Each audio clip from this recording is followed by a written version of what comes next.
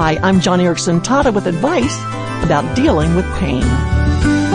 So many people, yes, even Christians, struggle terribly with chronic pain. And at Joni and Friends, we hear from lots of them. I was looking through some of the emails, and it's clear that most Christians do not have a problem with God allowing pain. They've got a problem with feeling discouraged and even disappointed with the Lord because of their pain. My friend Roxanne is wrestling with that right now. She's a stalwart believer in Christ, but her pain has really been battering her faith. But, like I told Roxanne, I said, you know, Rox, the God of the Bible is not a celestial ogre who's out to make your life miserable. I mean, God is so interested in your earthly well-being and eternal welfare. Come on, you know, he sent Jesus to deliver you and me from a misery far more devastating than any migraine or any degenerative disc disease.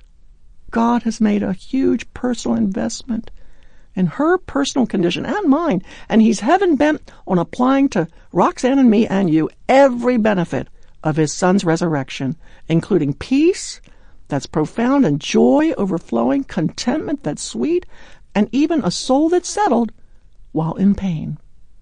What's more, the Bible does not avoid the issue of pain. God's word resonates with our pain and records our lament.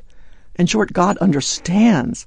I mean, Psalm 22 says that God, quote, has not despised or scorned the suffering of the afflicted one. He has not hidden his face from him, but has listened to his cry for help. That's why the psalmist can say in Psalm 25, quote, turn to me and be gracious to me, for I'm lonely, I'm afflicted. Relieve the troubles of my heart and free me from my anguish. Oh, friend, when you're in pain, God hears you. God wants to free you, and he can free you from your anguish. So how do we approach the God of the Bible when in pain? Well, this is what I do.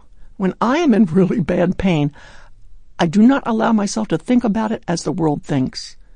The world says to curse God when you are in pain. Blame him, fault him, accuse him. Don't go there. Instead, ask the Lord to help you understand how your condition fits into his will for your life. Like Romans chapter 12 says, do not be conformed to the pattern of this world. Do not think like the world. Be transformed, finding out how good God's will really is and how you are to trust him in your pain. Next, we all know that Jesus is well acquainted with pain. So ask your bleeding Savior to teach you his hard path and to help you to follow him as you should.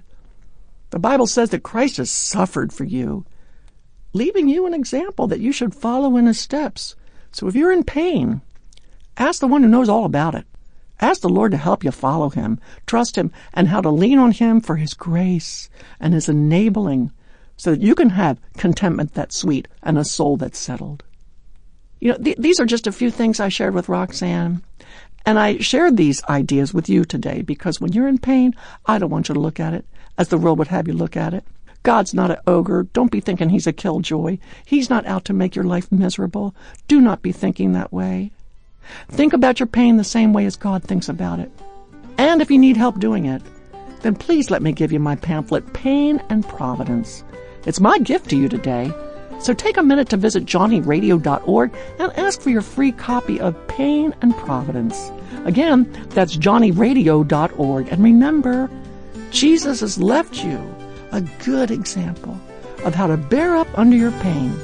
He bore his. You can bear yours in his grace.